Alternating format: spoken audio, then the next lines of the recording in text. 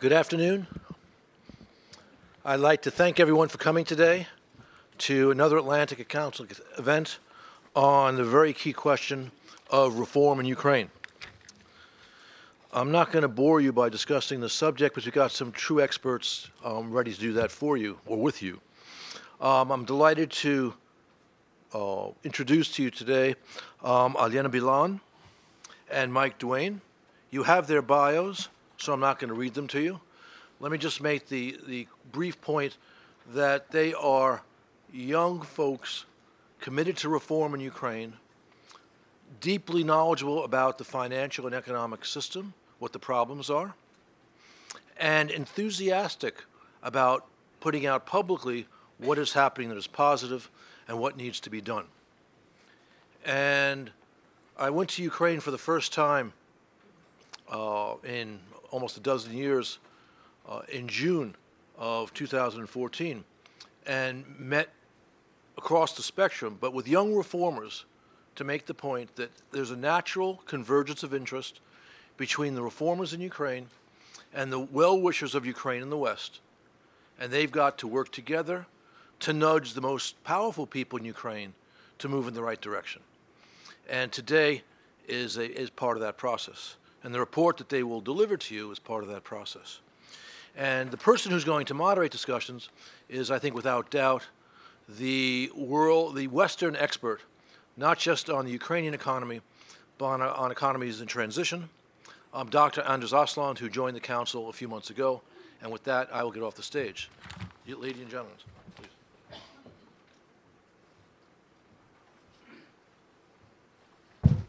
Sorry, Anders Åslund. Let me just introduce Alena Bilan. I should say that Alena writes for Dragon Capital, the best macroeconomic reports that you can find about Ukraine. Once a month she comes out, and this is what I usually rely upon, what it is. So here you have her in person. Thank you.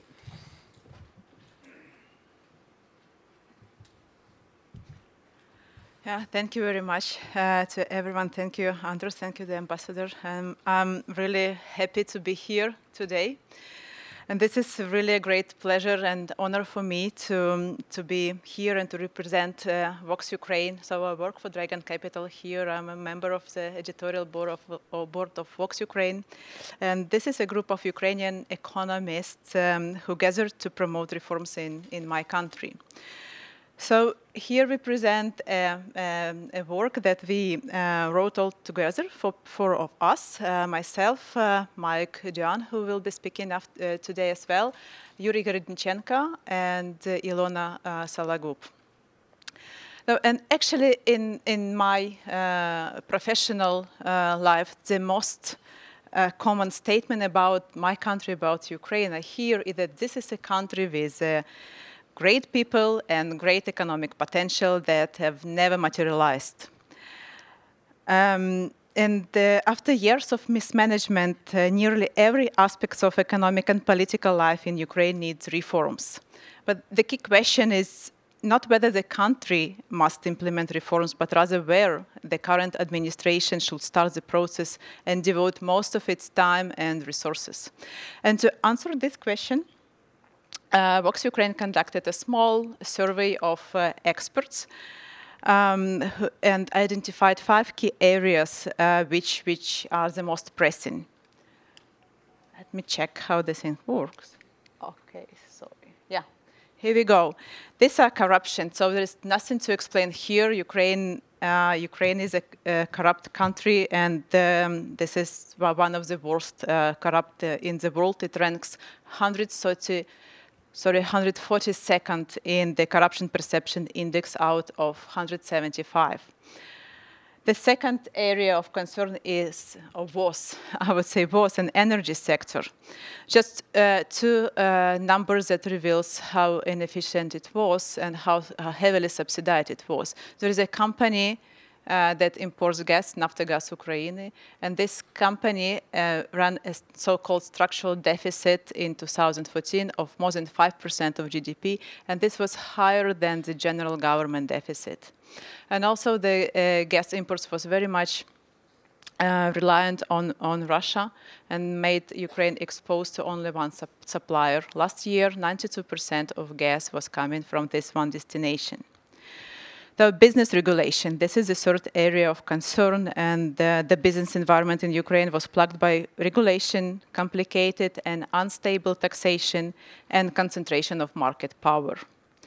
There is a huge problem of bureaucracy in this country. Another two very telling examples of how inefficient the bureaucracy is. The Deputy Prosecutor General receives a monthly salary of only $260 per month. This is an official salary that is paid. And this person is supposed to fight $1 million corruption schemes.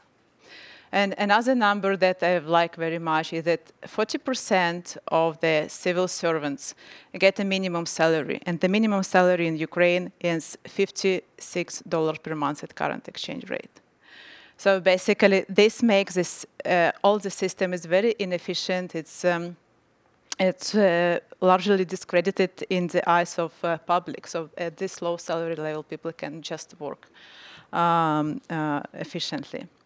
And finally, what many experts noted is what we call in general a financial sector, but this is a broad category that includes macroeconomic policies in general. This is a monetary policy, the banking system, the public finance. For instance, the very weak supervision of the banking system together with a fixed exchange rate regime was a major cause of multiple banking and currency crises in the country. So basically, the new management of the country, the new administration appreciates the vital importance of these challenges in these 5 areas. What is also very important is that international community is providing important political and financial support to Ukraine. The administration of Ukraine can count on 50 billion support from the IFIs, international financial institutions, and individual countries. So this consists of 2 packages. One was approved in 2014, and Ukraine has drawn $10 billion from it.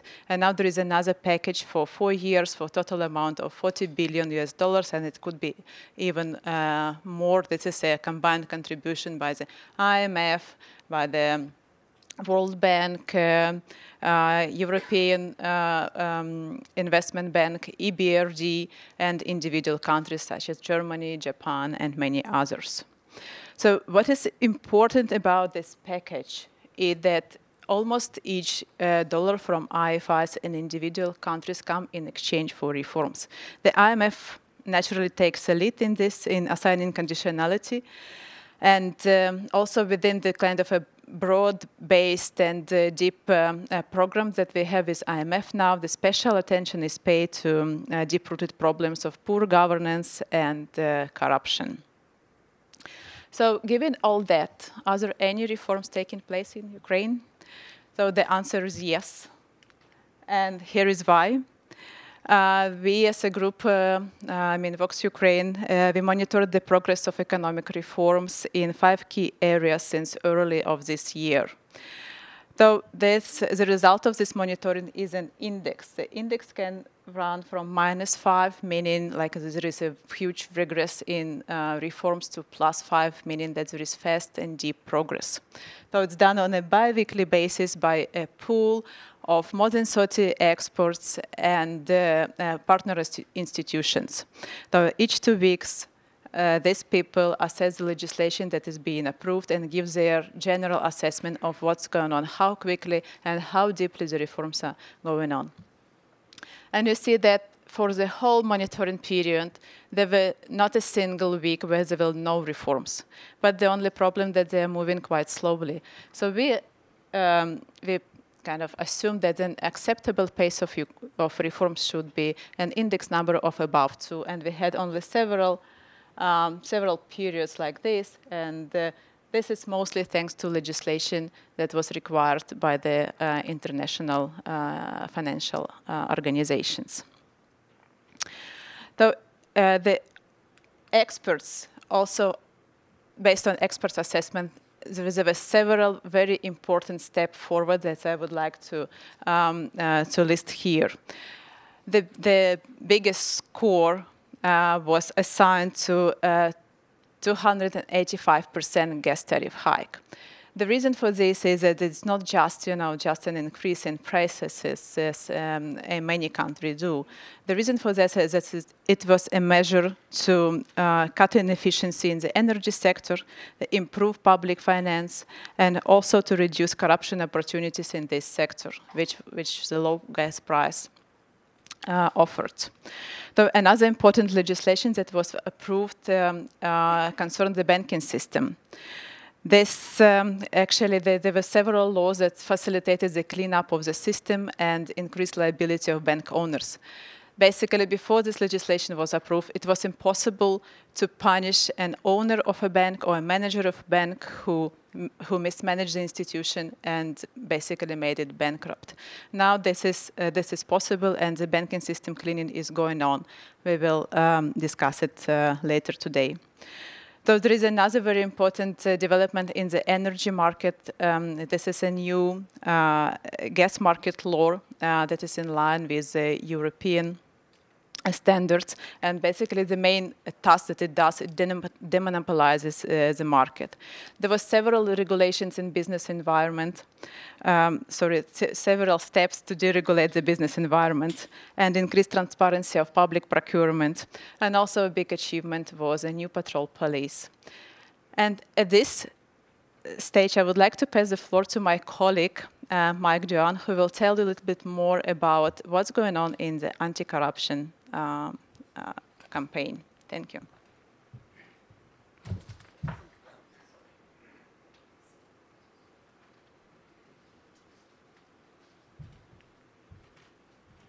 Thank you, Elena. Since I'm not Ukrainian, I try to remind myself why corruption is such an important issue for Ukrainians, and to look at it from a Ukrainian perspective. I'd like to tie it back to Maidan. During Maidan, the Western media tended to cover the events as Ukrainians' desire to move closer to the EU, or alternatively as a kind of an extension of a Cold War dynamic that played on the spheres of influence between US and Russia. But for Ukrainians, it was something very different. For Ukrainians, it was a revolution of dignity. It was a moment when the nation came together and decided that they would no longer live under an oppressive regime.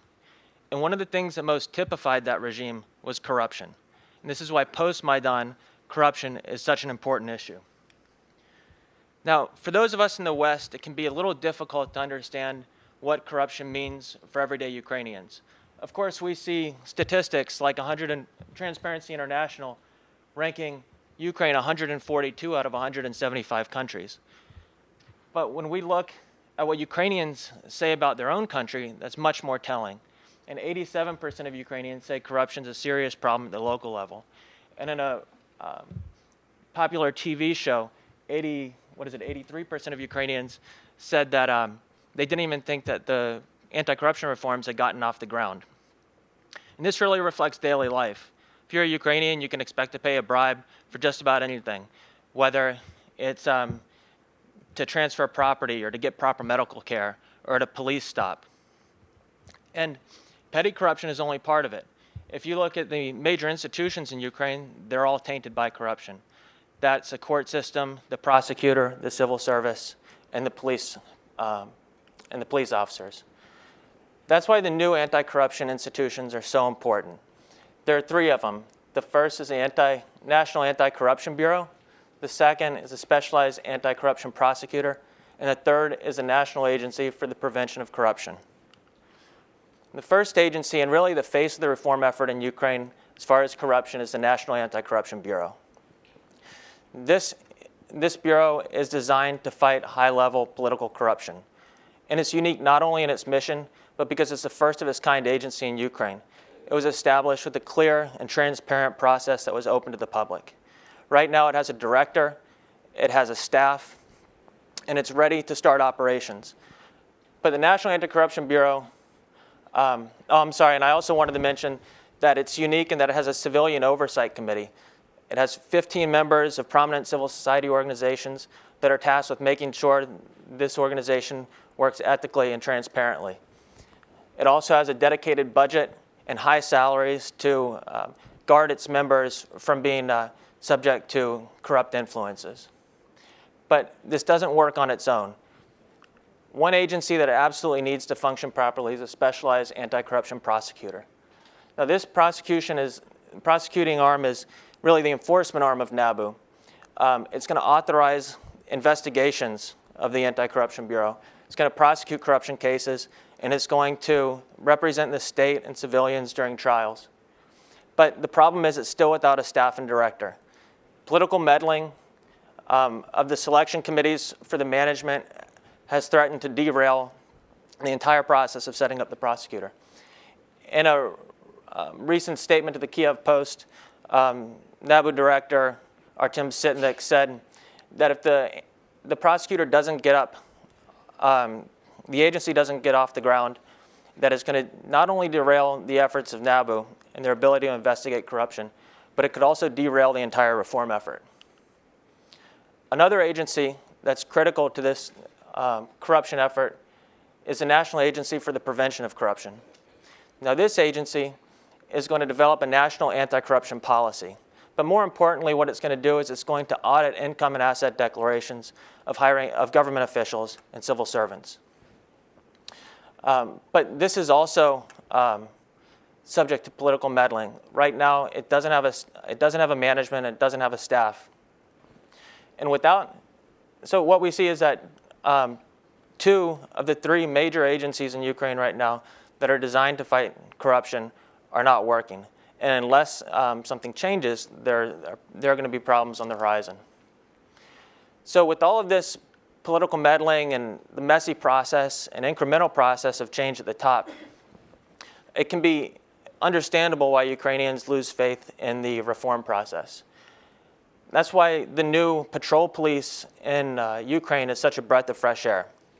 Now, historically, I think Ukraine's police have best been known for soliciting petty bribes at traffic stops.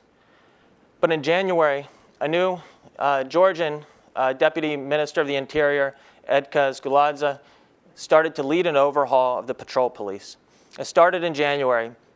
They started recruiting cadets and thousands applied, and they narrowed it down through a rigorous selection process that involved psychological testing and ethical testing, and they narrowed it down to 2,000 highly motivated cadets. Now, these cadets received 3 months of training. They received instruction from U.S. officers, and they received Western-style uniforms, patrol cars, and when they hit the streets in Kiev in July, I was there. It was actually really nice. It was on Kreshchatyk, and you would see Kiev residents and tourists going up to the patrol police officers and asking for a picture with them. And I heard stories from my colleagues about getting help from the new police officers in situations where it really would have been unthinkable in the past. The success of this effort really acted as a springboard to expand the patrol police model to other cities in Ukraine. And right now, patrol police have launched in Lviv, in Odessa, in Kharkov, and they're plan to expand even to the war-torn cities of Kramatorsk and Slavyansk. So we're in a situation now where the promise of Maidan of a government that's accountable to the people is threatened by entrenched political interests. There is progress, and there are good reforms to point to, and there are great people working on these, both internationally and within Ukraine, specifically organizations that fight corruption like Reanimation Package of Reforms or Anti-Corruption Action Center. But reform efforts continue to be derailed by these entrenched political interests. There's little political will inside the influential elite, and there's little stomach for corruption reforms. And until that changes, the speed of these anti-corruption reforms is going to be slow, and the scope of the reforms is going to continue to be narrow. And to give an overview of some of the other areas where reforms are taking place and the progress, we'd like to now show a video that we recently presented at the YES conference.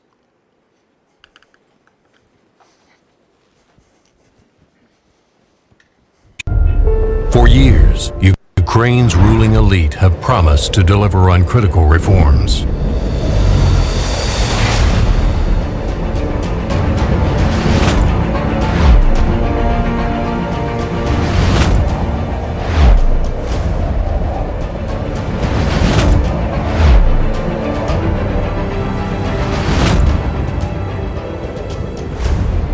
But these promises remain unfulfilled. Since 1992, Ukraine's economy has floundered, while Poland's has flourished.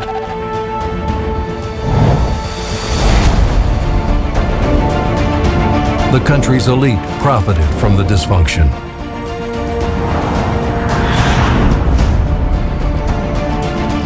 Ukraine has constantly failed at reforms. It ranks 96th in doing business, 142nd in corruption perception, and belongs to 50 countries with the worst rule of law.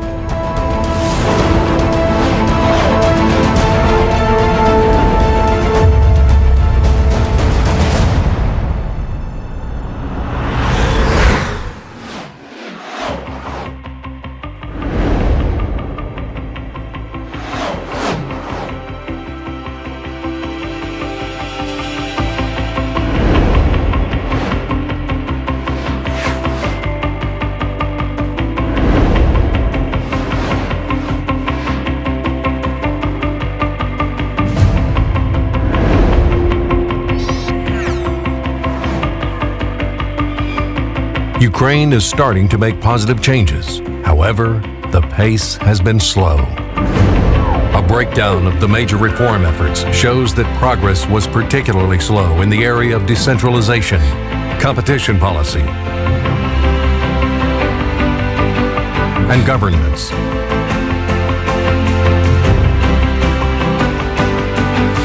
But much better improving public finance.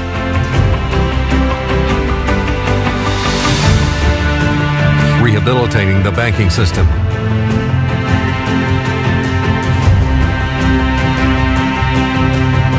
Business deregulation. And energy sector.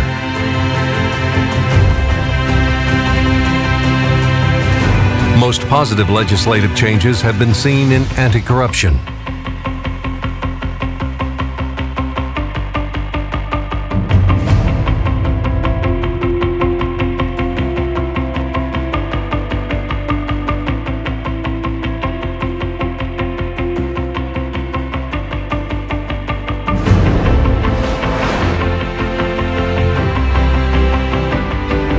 yet Ukrainians think the country is moving in the wrong direction.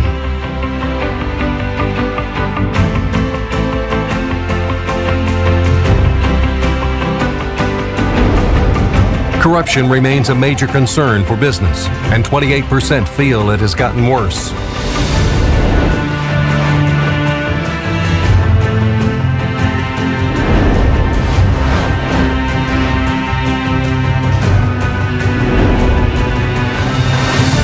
Parliamentarians are more engaged than their longer-serving colleagues, and they are more likely to support reform efforts.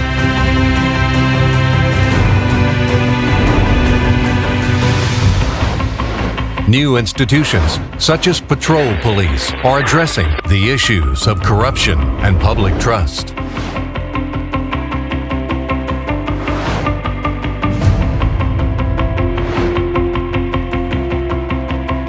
Although there are fresh faces in the leadership, the lower level of bureaucracy, the prosecutor's office, the tax service, customs, and the courts remained staffed by the old guard.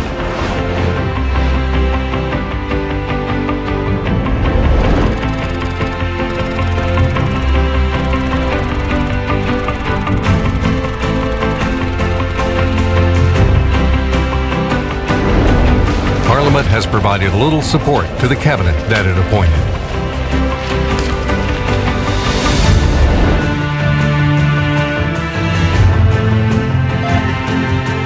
And the parliament itself is becoming more polarized. The de facto majority in the parliament that tends to vote together is shrinking.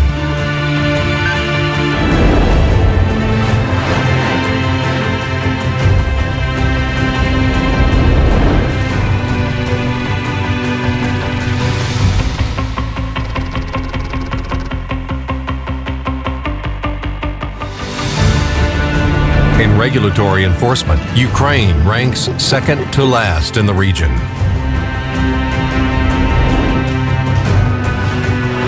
The effect on foreign investment has been a particular concern.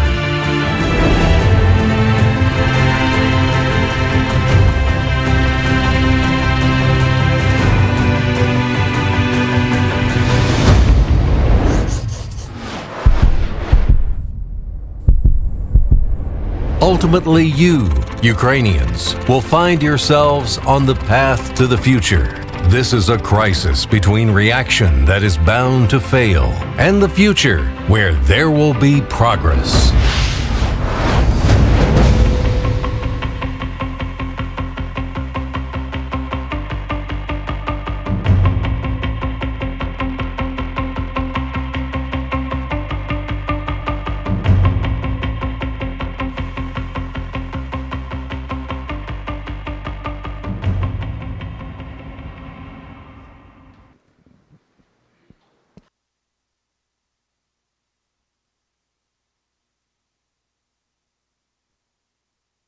And my name is Anders Åslund, so let me just start Folks, it is time for your 2015 Olympia pre-judging. We look forward to seeing you, Amanda, anytime, any place. Tomorrow night, further ado, the next night, next year, you're always welcome here at the Olympia. Baby. Your Texas.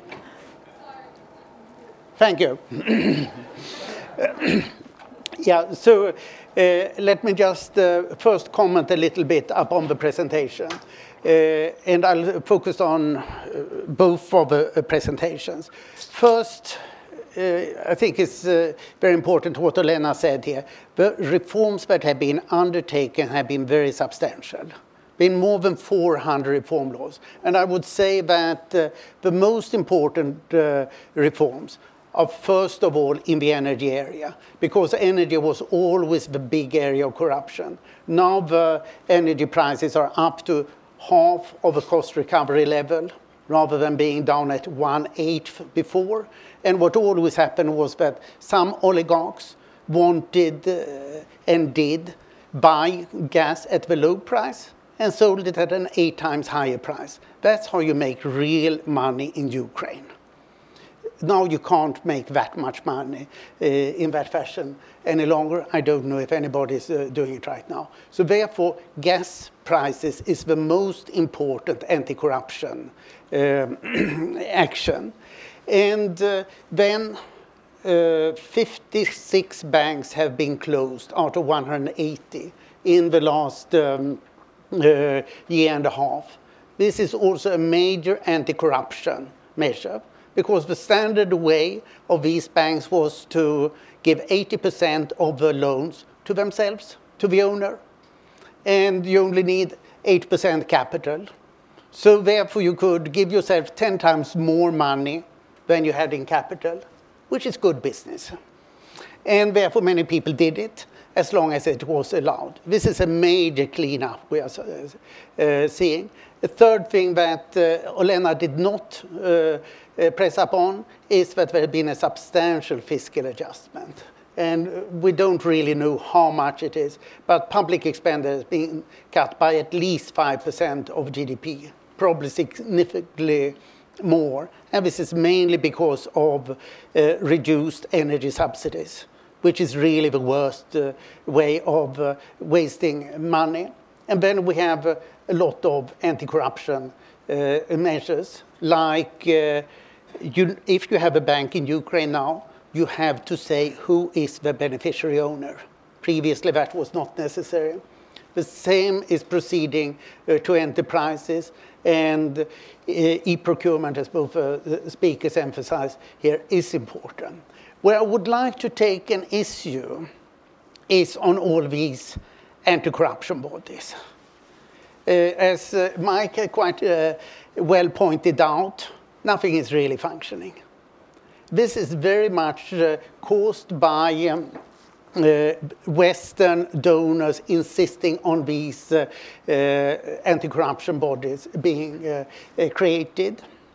But look up on the numbers. Here you're supposed to have one big anti-corruption prosecutor. Sorry, Ukraine has 18,000 prosecutors who are all solidly, pervasively corrupt. There might be the odd honest prosecutor among them, but this is the real force of corruption in Ukraine. And let me quote from a speech that Ambassador Pyatt, the US ambassador to Kiev, gave on the 24th in Odessa. I quote, "There is one glaring problem that threatens all the good work being done in Ukraine. That obstacle is the failure of the institution of the Prosecutor General of Ukraine to successfully fight internal corruption. Rather than supporting Ukraine's reforms and working to root out corrupt actors within the Prosecutor General's office are making things worse by openly and aggressively undermining reform." I applaud these words by Ambassador Pyatt. This is the key. If you don't get control over the ordinary Prosecutor General, then you can't do anything. And the other problem is 10,000 judges, also perceived as pervasively corrupt. There have been attempts to sort them out, but they are by and large protected by the Constitution. It's very difficult to change judges, and if some are being changed, other corrupt judges make sure that the others are reinstituted. So what do?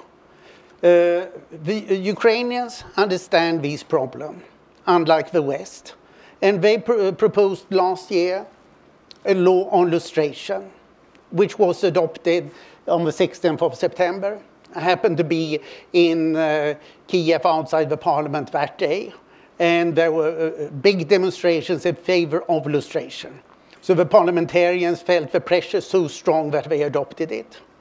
And the president signed it just before the deadline. The problem is that 800 people have been lustrated. Far too few. And the West doesn't understand this. There is something called the Council of Europe, which is supposed to impose Western legal standards.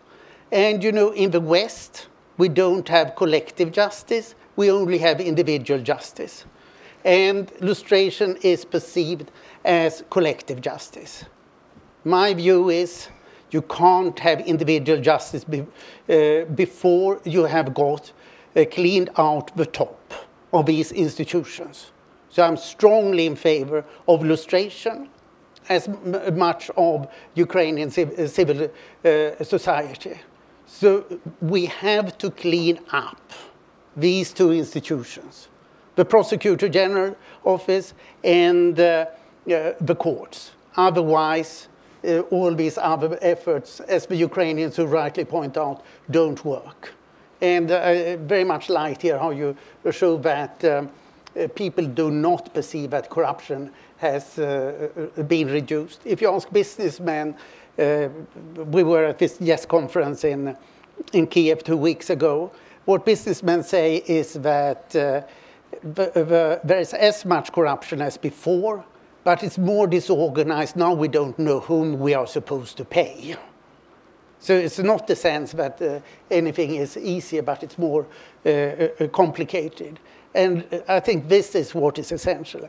And just a word on these cute patrol police. There are 2,000 of them.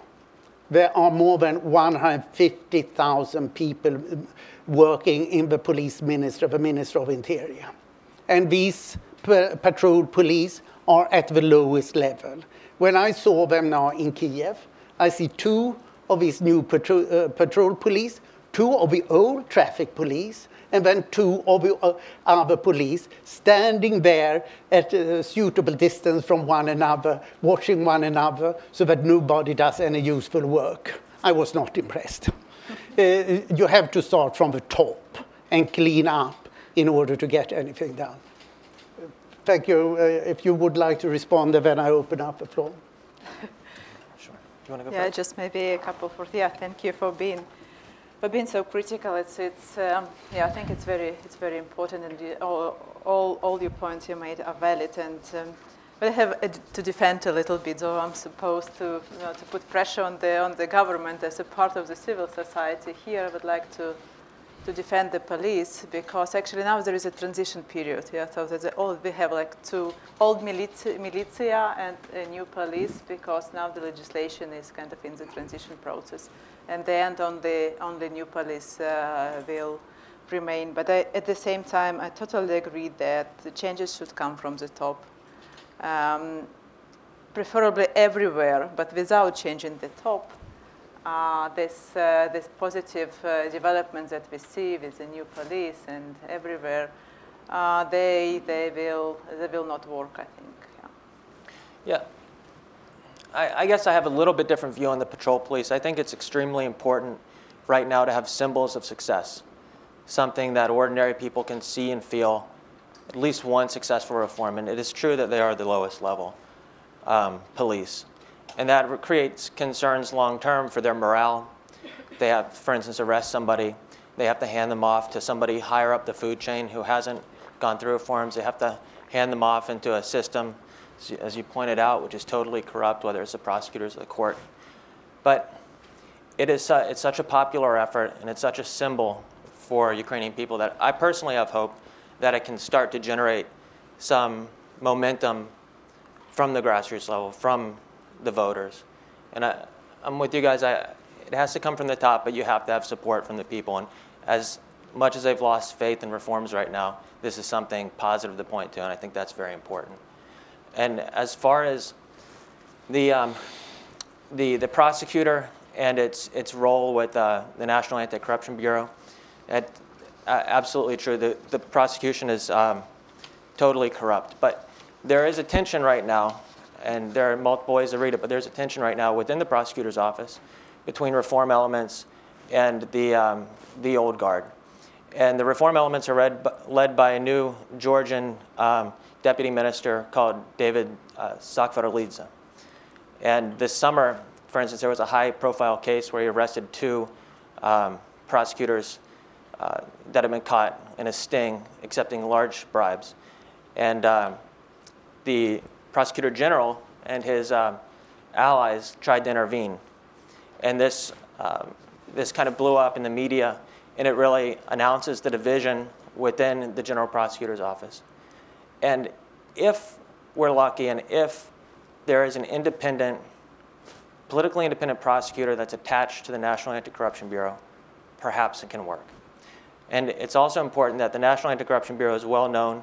Like if you go into the regions of Ukraine, they'll never hear of the prevention agency or the specialized prosecutor. They will know about NABU. So I think it's worth mentioning that for some portion of the population, that's also a symbol of the reform effort. And so if that fails, like the director of NABU recently said, it could really have broader implications for the reform effort. It's just some of my thoughts. Thank you. Let me open up to the floor. Questions, comments? Please down there. Wait for the mic. Hi, thank you very much. Edmund Rhodes from CREA Public Relations. I was interested in the comment that you made, Mike, toward the end, in talking about the public support and the grassroots level and thinking about the next set of elections. I was troubled reading in The Economist recently that only 3% of Ukrainians are satisfied with the pace of reform. And I've seen, other cases in Eastern Europe. One comes to mind where a government did an excellent job at the pace of reforms, like Ukraine is doing now, putting tremendous effort into it, but only to see, not the same level of effort put into public outreach, and only to lose at the next elections. I was wondering if you could say something about, what you see on the ground, the effort that is being put in by the government to manage public expectations, to communicate about what exactly they're doing in terms of the reforms. And if there's any of we saw some of the finances that are going in, is any of that going to help the government's capacity? Is the capacity there? Do they have the capacity to communicate in that manner? If you could say a little bit about that. Thank you. Let me add to that. Is it substance or presentation and communication that is the issue? Sure. Well, I will say that it's hard for me to speak, I guess, to since I'm not Ukrainian, the general perception of Ukrainian. But what I can say is that what I see is that they don't do a very good job of presenting the reform effort. And what's presented, I think, is by necessity, it's not substance, because generally PR campaigns aren't about substance, they're about image. What I think is important is, I think what's realistic is for civil society to act as the government's mouthpiece on this. They're trusted. They have local standing, but they don't have the, I guess, the infrastructure in their organizations, or necessarily the expertise, I think, to get out the message that reforms are happening and to talk about the reforms they're doing. I think that's a weak point. And the effort would probably be well served if more focus was put on presentation. And again, whether that's substance or image, to me, it doesn't make much difference. I think you need to explain generally what's going on and show, give the public some kind of grasp and some kind of hope in the reform effort. I hope that answers the question. Can I add a little bit? Oh, please, yeah. As a local, what I see that the communication was really a disaster in the very beginning. And there is a plausible explanation, because half of the government are technocrats who used to work in business, and they were not supposed to communicate. When I talked to the finance minister, she's really doing a very good job in terms of fiscal consolidation and debt restructuring and everything. Now the tax reform that they're preparing, and she said, I used to do something and then report the results. I'm not used to explain to people that I have to do something. And that was in the beginning. Now it is changing, and I see it changing. The new people who came to the government are changing in this respect. We have a deputy minister of the economy who is in charge of this electronic public procurement, a very big deal. Now they run this e-pilot project in public procurement. A very, very small one where only several organizations, the ministries, and some others participate. And they managed to save a huge amount of money already. Like the latest that I heard from them was 300 million hryvnias. So this you have to divide by 20 approximately. So, and now, he was very silent in the very beginning. Now he is everywhere, on Facebook, on Twitter, on each TV channel, advocating and showing what has been done and what needs to be done. So I think it's improving, though, and it's improving in quite quickly because as people learn how to do it. But at the same time, the problem is that population doesn't believe to words only. These words needs to be supported by real actions, and this is especially important when we are talking about corruption. The prime minister talking about, okay, we are fighting corruption, and then people see that nothing changes on the streets. This is really not a proper way of doing this. Yeah, there's never anybody who's defending corruption. Colin Cleary, U.S. Institute of Peace. Hi, thanks. I would be interested in what the panel might have to say about what Saakashvili is doing in Georgia and whether he is a test case for the move from evolutionary to revolutionary reform. You mean in Odessa, I presume? In Odessa. What did I say? I hope I did. Please. Yeah, I can share my personal view on this appointment. Yeah, the appointment was a very smart move, I would say, for several reasons. First of all, the Odessa region itself is historically was a very corrupt region, because there is a seaport and there is a smuggling that was flourishing all the time, just from the very beginning. And definitely, if only strong individual as Saakashvili would be able to deal with these challenges. So he is a strong individual. He is an excellent public speaker and really keeps support of population. So this is another reason why his appointment is good. The third reason is that there is now a little bit of competition between the prime minister and the region governor in terms of kind of who is doing better. So from the political standpoint, this is also a positive move. So the key question whether Saakashvili will be able to cope with oligarchs who really were very strong in this particular region, and whether he will be able to deliver on his promises. And I believe he will be, and this will be a huge success story that could be spread over the rest of the country. Ed Verona. Yes, Ed Verona with McLarty Associates. Leadership starts at the very top, and you haven't mentioned anything about President Poroshenko and what example he Can is you speak closer to the mic, or it doesn't work? Does it work? Yeah. Okay. Yeah. I'm sorry. Ed Verona with McLarty Associates. Could you say a word or two about what you believe President Poroshenko should be doing to set an example, to drive through this reform effort? Secondly, do you believe that the upcoming local elections will produce pressure from below to start reforming the civil service, the judiciary? And thirdly, if neither of those two things produces the desired result, do you believe there's a potential for another Maidan that would bring about a substantive change in the whole system? Thank you. Well, good questions. Thank you.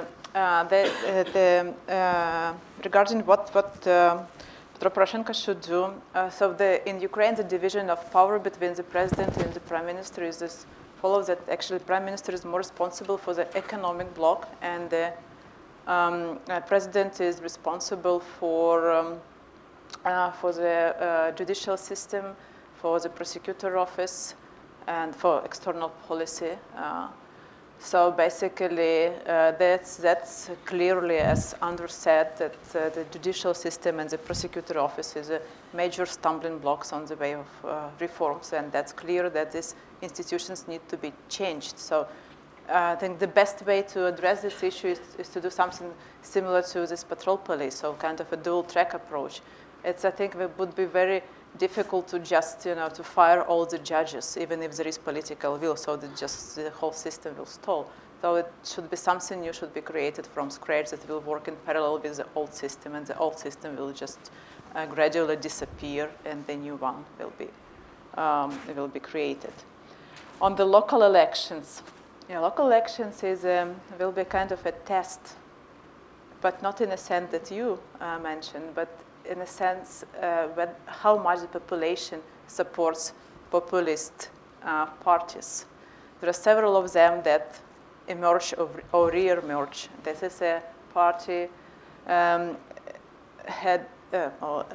by Yulia Tymoshenko, who was former prime minister of Ukraine. She is very strong in her statements. She advocates for gas tariff a decline. She said it's unfair and it should be cut down. And she's very vocal, and she has kind of many supporters. Also, there are some other political parties that are more kind of also say that the government is doing a bad job, that people need to get higher salaries, higher pensions, and everything. So, and if these parties will perform well in local elections, that means that they potentially can destabilize the work of the parliament. So they can call for early parliamentary elections. So I don't think we should expect some very positive result in general from local election. What we should expect at best is that the system and that actually the parties of the president will get enough support not to let the populists to derail the current political setup. Sorry, yeah. The only thing that I would add is from the people that I speak to, some who live in the regions, there is a perception that, of course, Poroshenko's not doing enough on reforms. And I think one thing that speaks to this is the issue with the general prosecutor. The head of the general prosecutor's office is widely seen as preserving an old, corrupt system of doing business. And despite calls to dismiss that general prosecutor, he remains in his position. And I think until you see some action on major leaders within these agencies, there's going to be continued skepticism among the public about the commitment to reforms. Yeah, let me add here. Yeah, there was a question. Sorry, let me add here. When we were in Kiev now, virtually every taxi driver said there will be a third Maidan. They are only stealing up there. And this has to change. So my guess is that we will see the Prosecutor General being sacked pretty soon. This is the third Prosecutor General in 1.5 years. And you mentioned this incident when his Georgian deputy was arrested because he broke into an office and arrested a corrupt top prosecutor in Kiev. And of course, you are not allowed to damage state property, which happened to be the door that he broke down.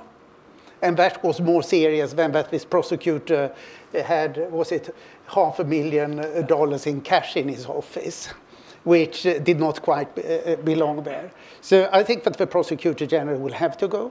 And then if 3 have been sacked in 1.5 years, the next Prosecutor General will realize that if he doesn't behave decently, he will be sacked very soon again. So therefore, I think that the next Prosecutor General will have to be much better. So I think that this is something positive that is likely to happen. And Ed, let me add to what Olena said about what Poroshenko should do. He's now actively running his company still, Russian, and he should put it into a blind trust. This has repeatedly been put to him. He promised before he was elected that he would sell it. Obviously now it's not a good time to sell an enterprise, but he can put it into a blind trust. So this is something that I really think that donor countries should demand from the president, because this is not quite permissible. Yeah, just very short note to this. On third Maidan and the possibility of it, people are really getting more and more dissatisfied. That's why we call our brief that reforms should really speed up, because it's not, we don't have time for evolutionary reforms. We need quicker revolutionary reforms. But at the same time, many people are aware that we have a conflict with a big neighbor, northern neighbor. And this northern neighbor will be very happy to see any street protests and will be happy to fuel them and to change the management and administration in this country. That really prevents many from going on streets at the moment. Anna.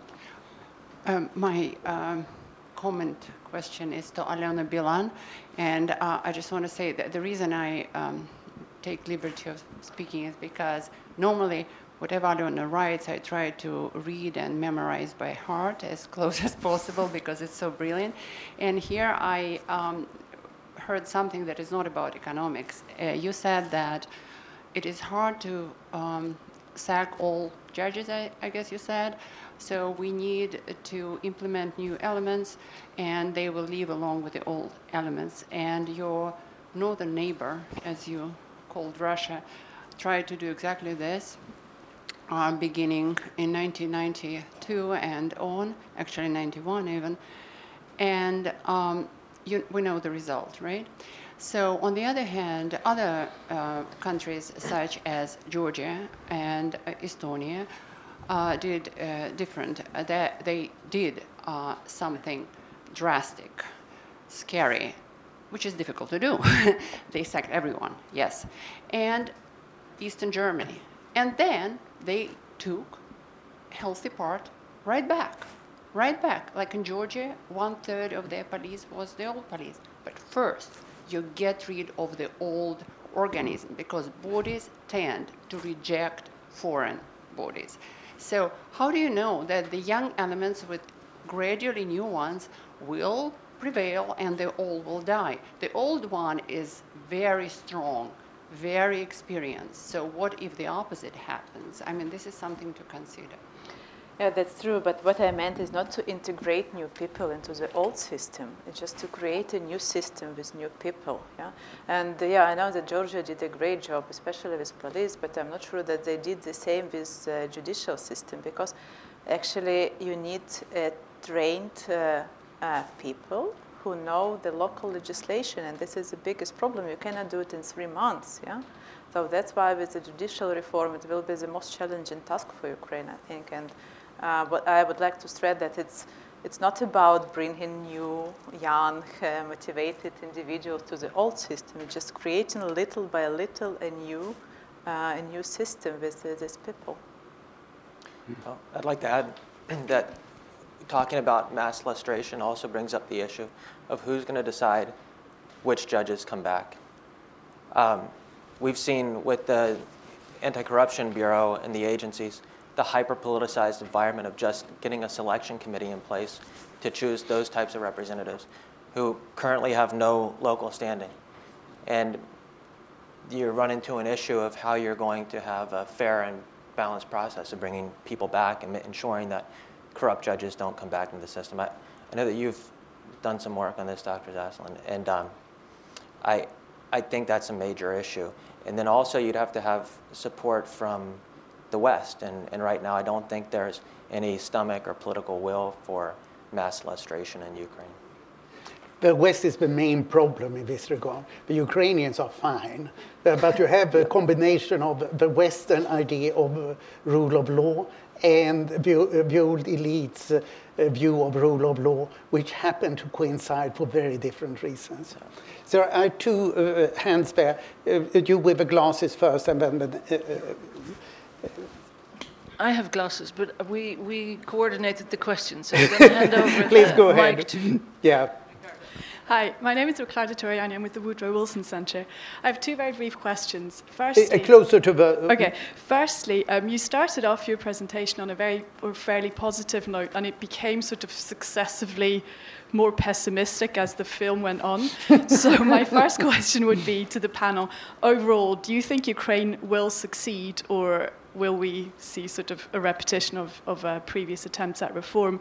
And then following from that, what should the West do to support Ukraine's reform efforts? Thank you.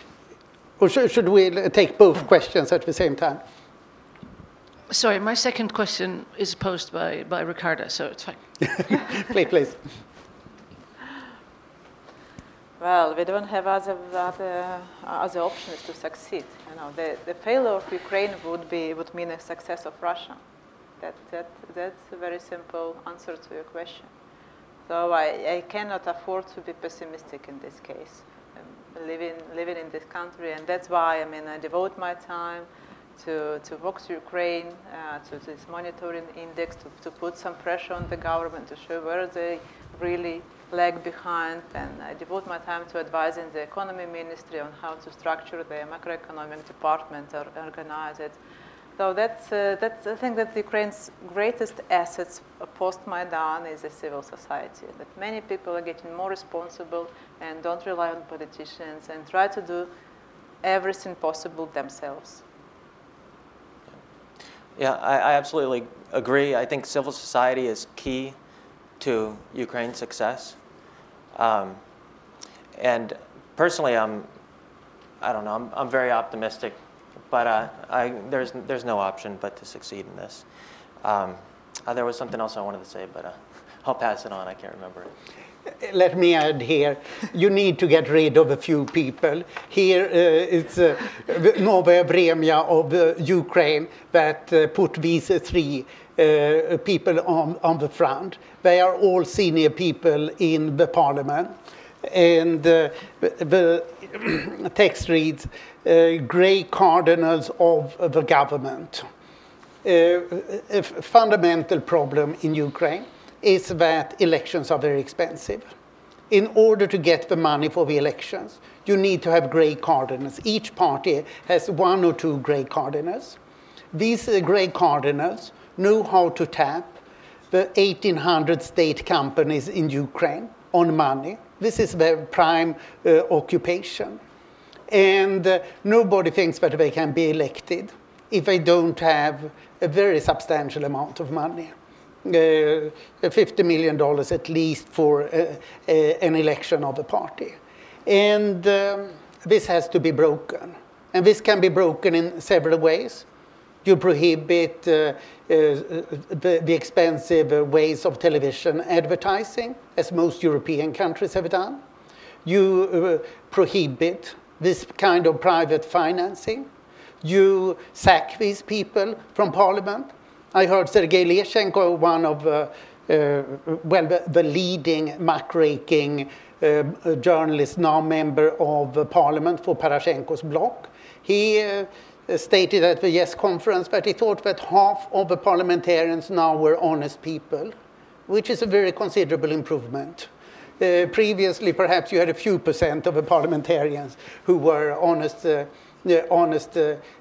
people. And you need to privatize all these state companies. I would like to see virtually all, apart from, say, a few dozen enterprises, being virtually sold off for anything, because they cost the government, the state, more money than they give now. A state company is a way of tapping the government on money. So these are the things that need to be sorted out. And of course, sacking the prosecutor general and the judges, as Anna said, exactly as Estonia and East Germany did most efficiently. They sacked them all. Saakashvili did the same in Georgia. So, and I quite like the tone in the Vox Ukraine report, that evolution doesn't work. We have to be more revolutionary. And the question is if the speed can be caught up. And I'm basically optimistic. But you can see as a litmus test, is the prosecutor general sacked within 2 months? Then we have reason to be optimistic. If not, that's a serious problem.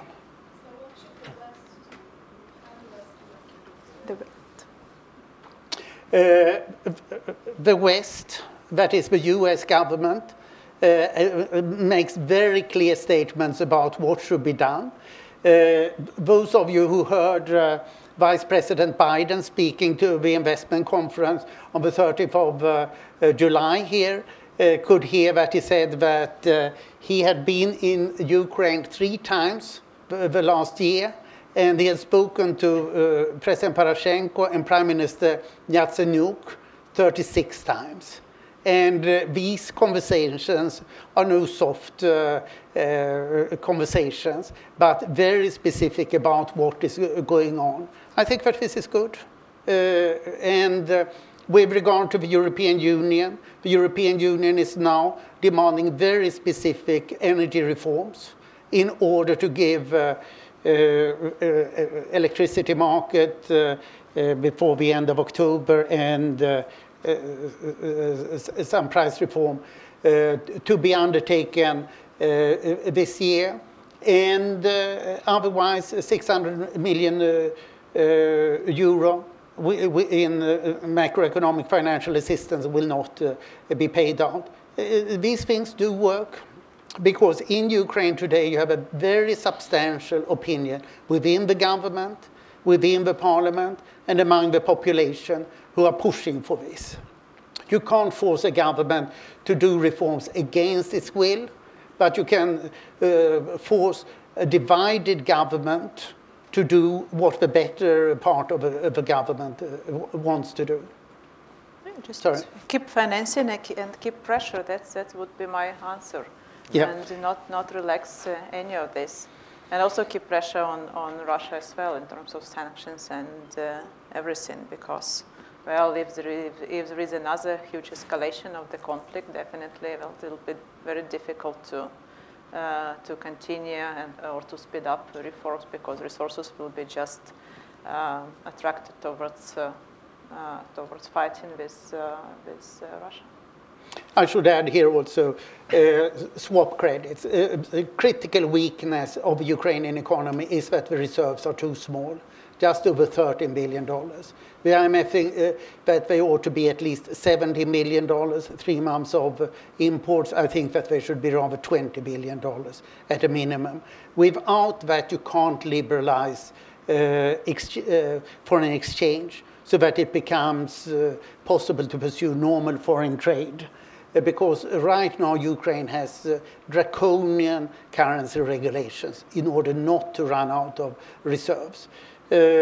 Sweden just gave $500 million in a swap credit, not billion, $500 million.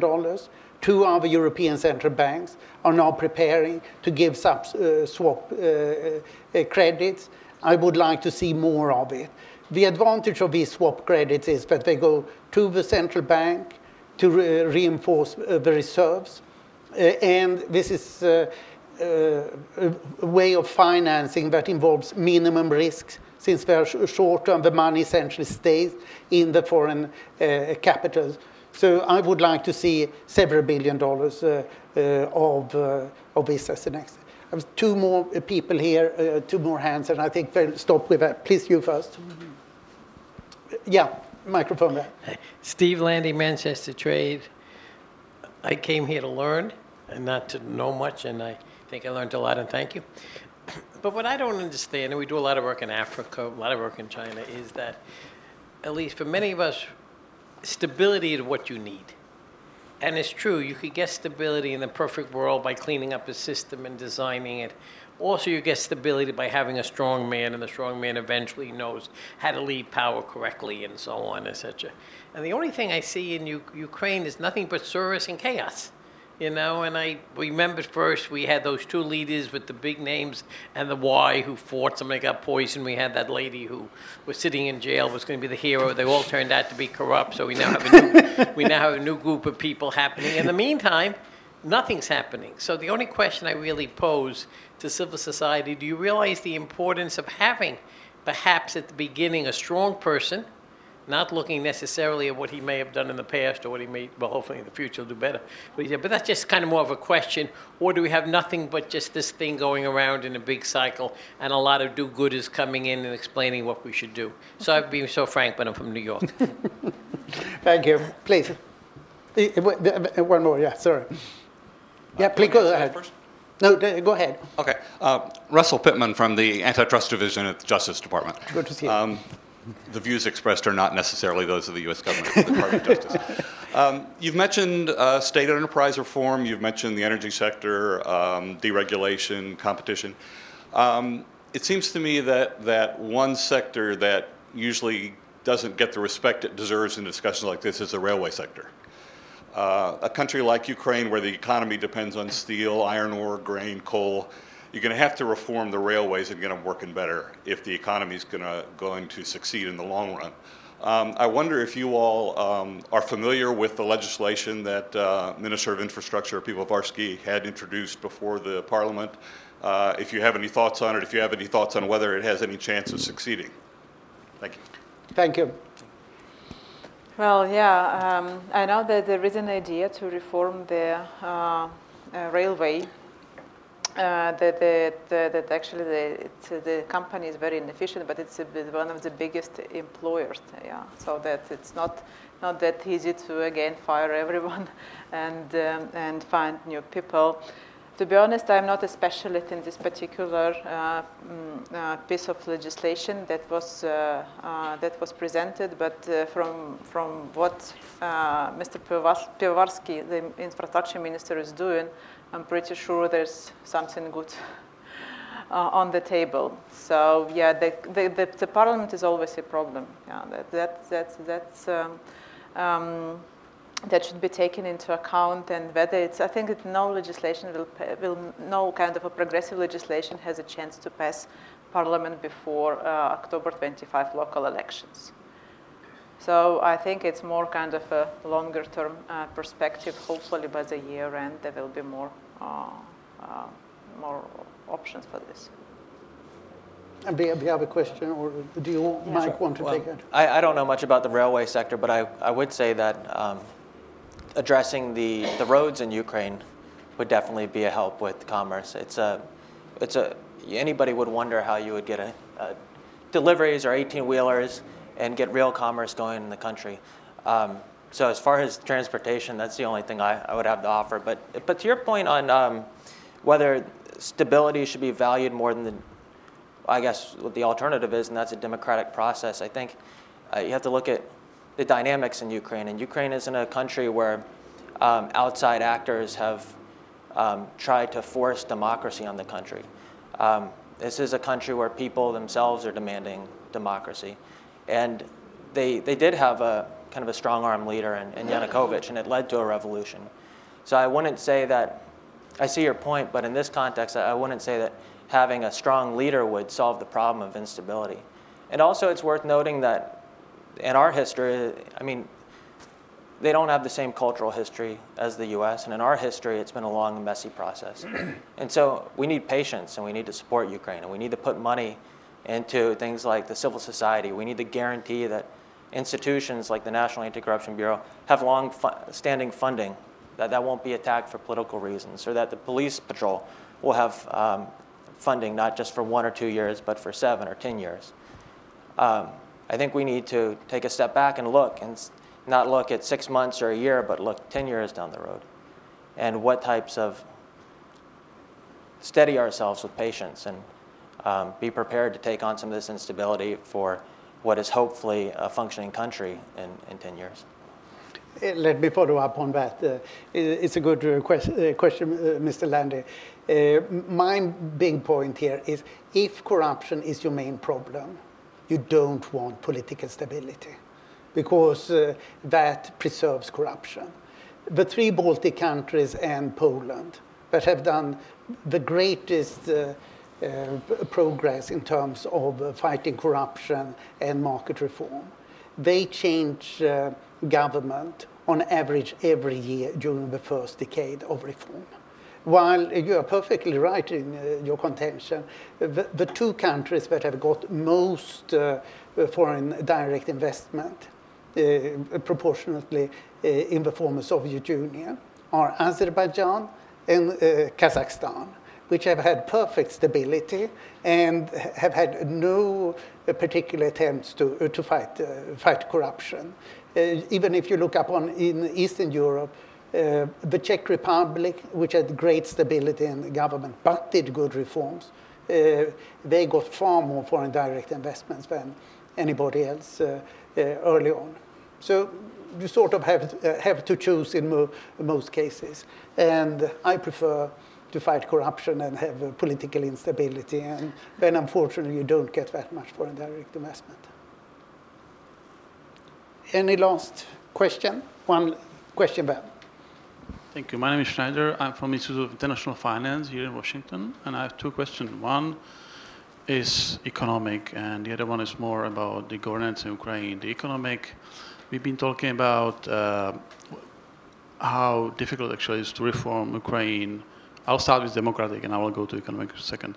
So we are talking about how difficult it is to reform Ukraine. And sometimes what escapes our attention is how big the country is. It's a country which is bigger than France. And what do you think about the recent notions to decentralize Ukraine, to have a governance more diversified among regions? Is it a threat for reforms, or is it a hope for reform? When we go to Kiev, we speak to people. Sometimes what we hear is that it's too difficult to reform from Kiev. We have to have a more power to regions. And it's true that we hear more from people from West than people from East. So I would like to hear your opinion on that, whether you see this as a chance for faster reforms or whether it's a threat for integrity of Ukraine. And second, because I'm an economist, you look at the economic development in Ukraine. So I would wonder, what do you think about how you see Ukraine in 2016, maybe 17, with there's a conflict in East which will not be resolved anytime soon, probably. The capital controls are still very pervasive. The fiscal situation is very difficult. There is so far little foreign investment. So where do you see the source for potential growth in Ukraine in short time? Thank you. Yeah, thank you for your questions. Let's start from the last, because it's my field of primary expertise. Yeah.